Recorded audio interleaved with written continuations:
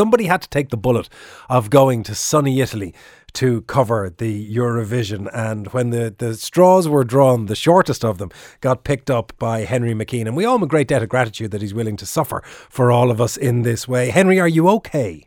Anton, pronto, Anton.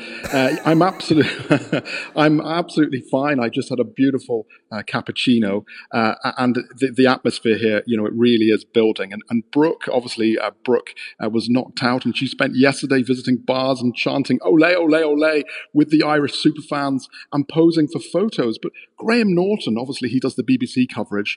He said that she didn't qualify because of her staging, and her outfit was a bit Debenhams closing down sale.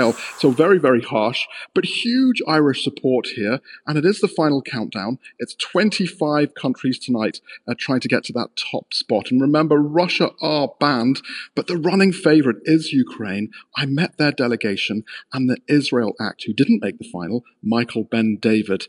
He's supporting Ukraine. I feel like Ukraine needs to win their country back, you know? It's not about the Eurovision. They need to win Eurovision, they need to win the Grammys, the Oscar, and Ukraine, you know? But we are here for them, and they're amazing. Stephanie, mwah! My name is Irina Shafinska. Irina, you're wearing a suit, a black suit, and on it you've got the Ukrainian flag. Describe what you have written on the Ukrainian flag. The most affected cities, we want to place it on our black suit.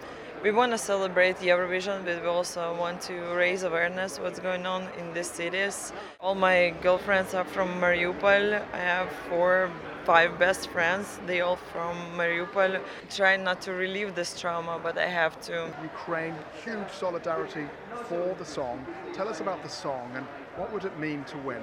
It would mean the world to us. To win, it would change, you know, the agenda.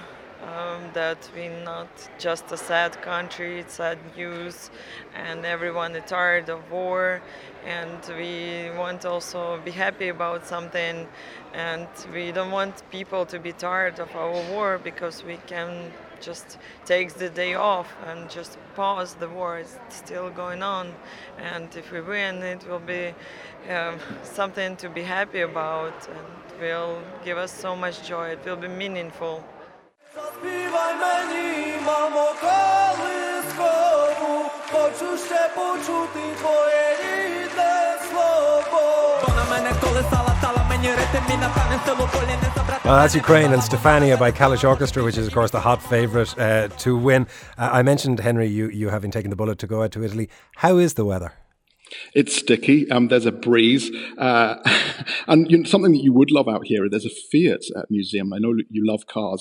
But last year, the reason why we're here in Italy is because Måneskin actually won. Their front man is on crutches. He was in an accident. And the band got stuck in a lift. There's lots of superfans out here who've been stuck in Italian lifts. I think they're still there. But they could do the double. The Italian entry this year, translating as Chills Bravidi, is excellent. Absolutely excellent. And, you know, I don't think they'll do the hat-trick like Ireland did in the 90s, but Italy is someone to watch.